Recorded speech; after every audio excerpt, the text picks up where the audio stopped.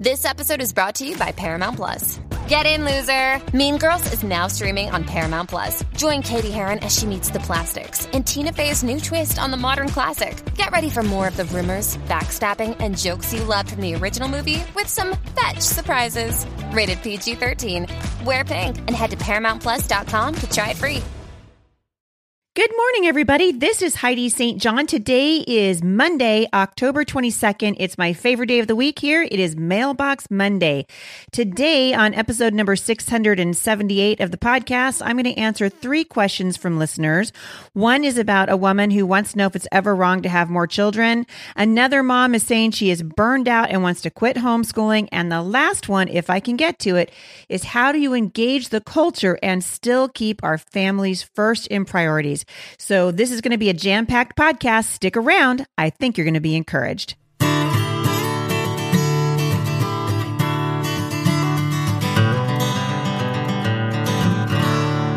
So thanks everybody for tuning in today.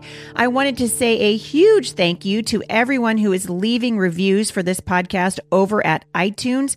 I would want to encourage you, leave a rating for it, leave a review, share this podcast with your friends. We are loving what God is doing, and it's awesome to see it growing. I thought I would read a couple of your reviews that I've been reading for the past several weeks. Actually, our whole team reads these all the time. So when you guys leave a review there, be assured our team is reading it. So this one came on September 28th. It says, "I am so thankful to have been introduced to Heidi and Mom Strong International. Every podcast is such a blessing to my life. I send them to my husband. Woot, woot. Shout out to your man to listen also.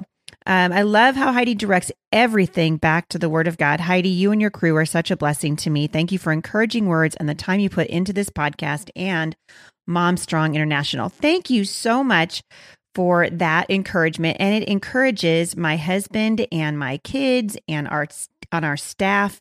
We are so grateful that you are being blessed by the ministry of the podcast and also by Mom Strong International. Here's another one who says, this is Chase. I don't know if it's Jamie. Maybe this is Jamie, but it got a truth teller is what she said. It says, "I started listening to Heidi St. John podcast this summer and listened to every episode. She's a truth teller in today's world of cultural, apologetic, lukewarm Christianity. If you want a shot in the arm to help you get off the bench, listen on." So thank you for that, Jamie. I really appreciate it. I'll read one more today. I'm kind of trying to just scroll down and pick them randomly. So I'll read this one to you. This one says, "Getting out of bed is easier on the days when I have encouragement waiting for me to listen to as I get ready for my day," from Heidi St. John. Her podcast episodes are always interesting, thought-provoking, and encouraging. Her love for the Lord and for his book, the Bible, is contagious. So thank you so much for that. She always speaks the truth in love according to the truth that's found in the Bible. Thank you so much. That was from August Fam back in September. So thank you for that. And it really is a passion of mine to address the things that you guys are going through from a perspective of a woman who's walking in faith, and also to just direct you back to the Word of God. So that's what we want to do today for Mailbox Monday. I'm going to try to answer 3 questions, watching my time here, so we'll see how we do. But this one comes from Rachel. So Rachel, darling, I am answering your question today, and here it is. "Heidi, is it ever wrong to want more children? I have 3 kids under 6. And I want more children. I always joked about having 5 to 9 kids, so to stop now feels wrong. I always wanted a large family. My great-grandmother had 12 children, and my grandmother had 8, and my mother had 4 children. I hear of large families and get envious. I know my whole life would revolve around my children for quite some time, but I already make it that way." So then she went on to say that they don't have a lot of money, so I think that a lot of us can relate to that, and we're still working on our debt. Good for you. And she says her husband is a little bit hesitant, and so she just wants to know, all I can do is pray. And so, Rachel, first of all, there's something you need to know about me. I never talk people out of having babies. So I always feel like if the Lord's put it on your heart and it's not on the heart of your husband, then just pray about it. Really pray about it. And, I think we hear a lot of, I don't know if it's pushback. What's the right word? There are a lot of big families are sort of mocked in the culture right now. And as you guys know, Jay and I have 7 children. Our youngest is 7 and our oldest is 27. So there's a 20-year span between our oldest and our youngest. And I never started out wanting a big family. In fact, I wanted 3 kids and my husband wanted 2 kids. And I'm sure I've told the story before, but a lot of you guys are new, so I'll tell it again. At the risk of repeating myself, I literally begged for a 3rd child. I told my husband, I was like, can you imagine how boring our life will be? Well, it's because I came from a family with 7 kids.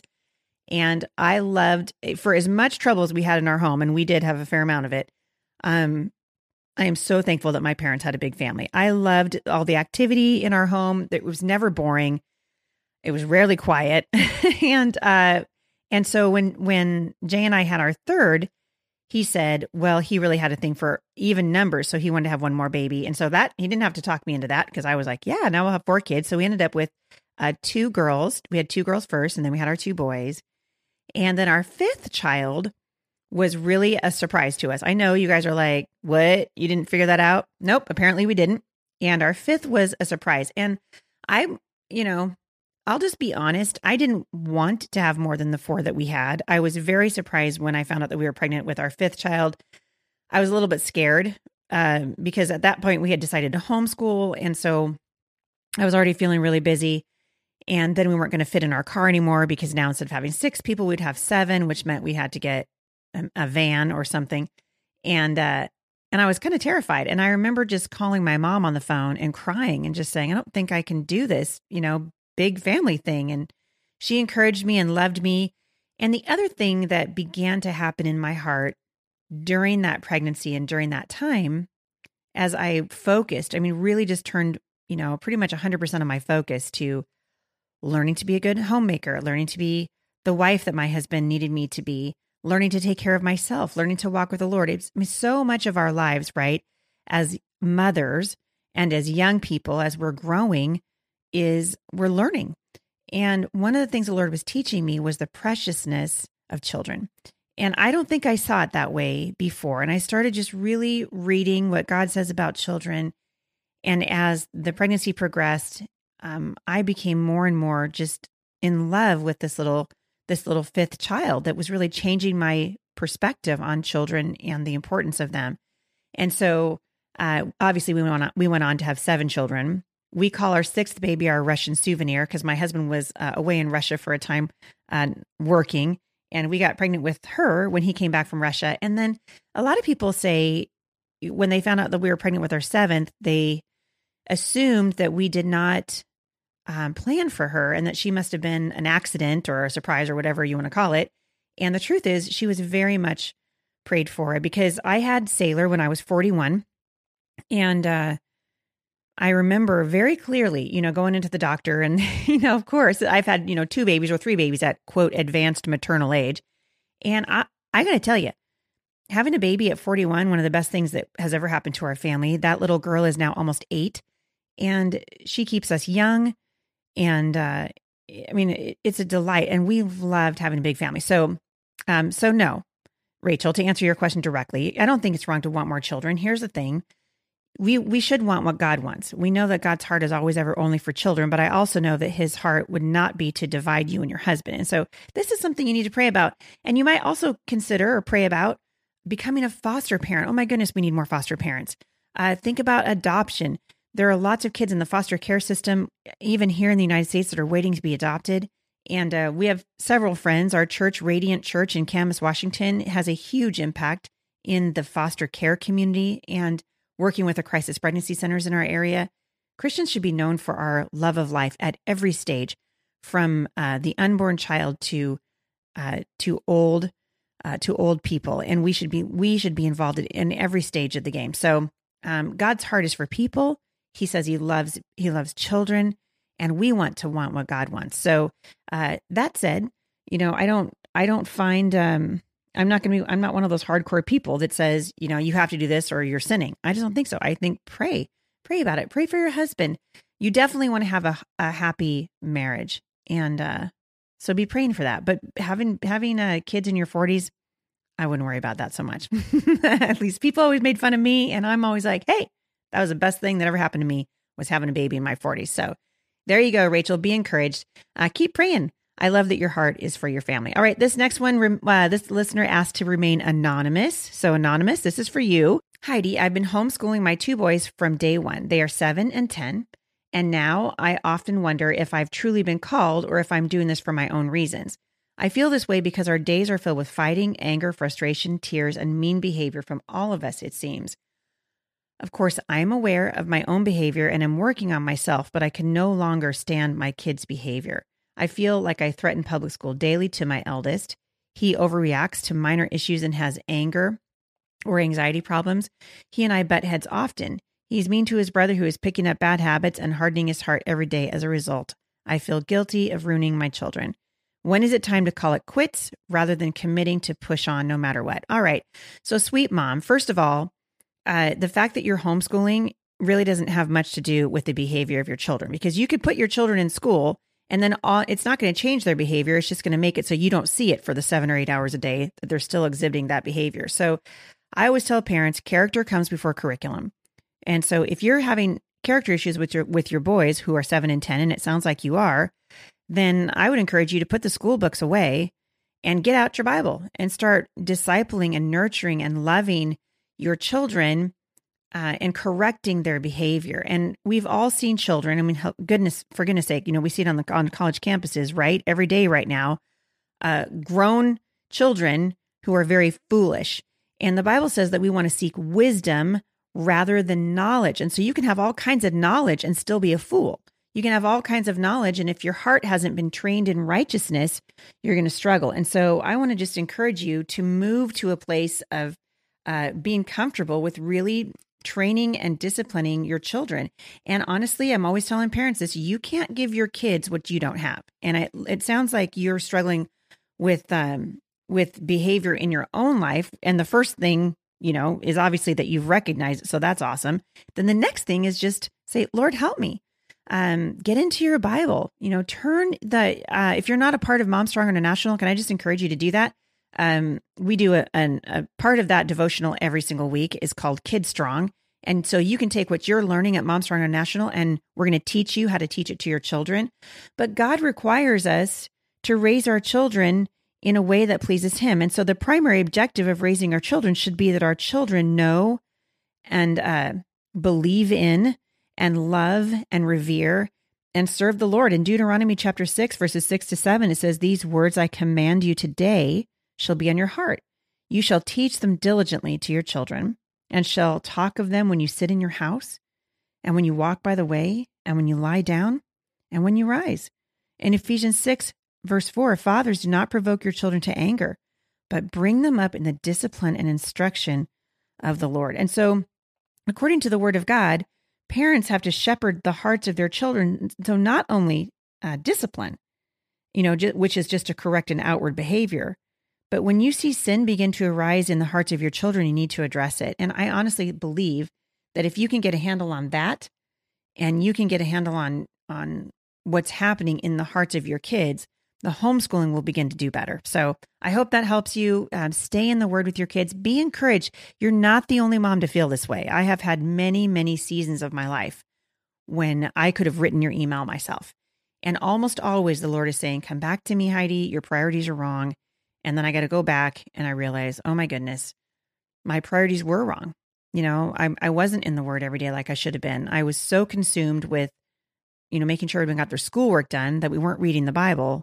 And pretty soon you just start to lose perspective. So I want to just encourage you away from that and back to a place of perspective. So I hope that helps you, sweet anonymous mom. You are loved.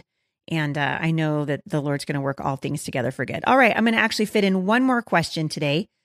This question comes, I get a lot of these every week. This question comes from Christina. Hey, Christina. Shout out to you. She says, "Hello, Heidi and team. I have been so very encouraged by your podcast for the last 3 years since finding it. God changed my heart towards homeschooling through your podcast, and I am forever grateful for being able to listen through countless loads of laundry and cleaning days." So, Christina, thank you for listening to the podcast. It's such an encouragement for us to hear from listeners. We love to hear from you. I know a lot of you are listening going, how did she get to Heidi? Well, here's how you do it. Shoot me an email, podcast@thebusymom.com. The staff helps me kind of weed through all the emails we get, and we pick the ones we think will minister to the broadest audience. And so we love that you're listening. And so here's her question. She says, how do I engage the culture and also keep my family first in my priorities and all the other 5,000 things that come with being a stay-at-home homeschooling mom? Here is where my question comes from. I am homeschooling my 2 children, 4 and 6 years old, and that load is pretty light currently with them being so little. However, they are with me all day long, and my husband's working a lot of hours. So she goes on to say that her church has a women's ministry group that meets to encourage and bring together a community of moms, which is great. It functions primarily to invite unchurched moms like your neighbors to bring them together and invite them in relationships, which is so awesome. And it sounds like you love it too. And she says it's been the heart of her cry since deciding to homeschool that she would not enclose myself only to homeschooling moms and still be a light to the world. However, I find myself getting frustrated at the group because I am not being spiritually fed, and I feel like this should come first. So I'm gonna stop right there because, as you guys have heard me say many, many times on the podcast, this is a key component of the reason why I think our churches are so ineffective right now. We are not discipling our people. We want to move beyond just knowing the Lord and accepting Him to growing in Him, and we do that through discipleship. So if you guys are not part of Mom Strong International, and you can even, Christine, you could ask your church, hey, can we host a Mom Strong group here? So maybe women who are already walking with the Lord and want to go deeper, maybe that's one way to get those women in the Word. The next thing is to engage the culture. You had said that you feel like you're missing the target of engaging the culture and fulfilling a kingdom purpose because there's just not enough of you to go around. So a couple of things that come to my mind right away. First thing is, don't overthink it.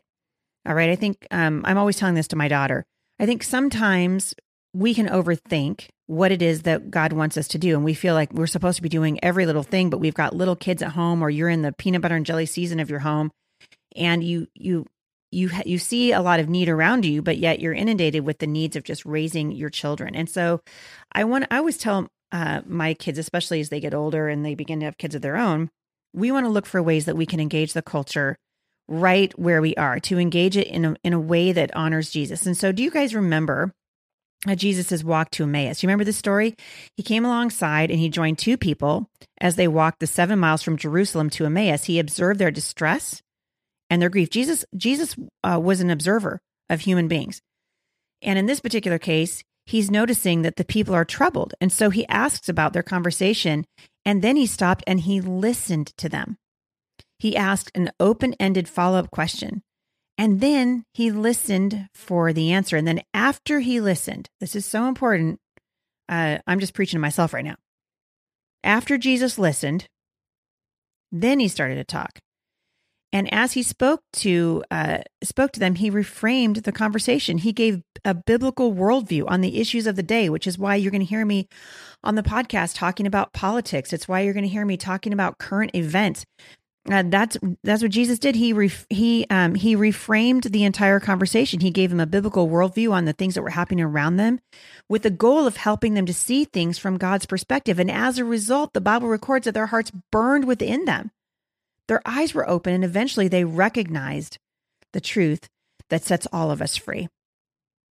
The story goes on to say that they ran the 7 miles back to Jerusalem to share the good news with others, and Jesus showed up to resolve any doubt and, quote, opened their minds so they can understand. This whole story, this account, is found in the book of Luke in chapter 24. Now think about this for a minute, because 7 miles is a long way to walk in the desert, especially if it's hot.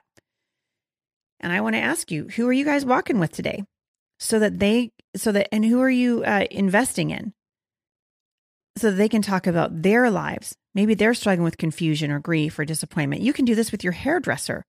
You can do this with people at your church. You can open the scriptures as part of our conversation. I think sometimes, we think about our relationship, and I'm not saying, Christine, I'm not saying that you're doing this, but I think sometimes we look at our relationship with the Lord as an accessory to our lives, and then we sort of we live as it's an accessory. But God wants to permeate every aspect of our lives. And so ask the Lord to bring you someone into your life as you're walking along the Emmaus road of your own life. Because I think this is what mission work looks like in the United States right now, and even mostly in Western civilization for sure. We're missionaries. And God has asked us, He's appointed us to serve as ambassadors for Him, no matter what our Emmaus road looks like.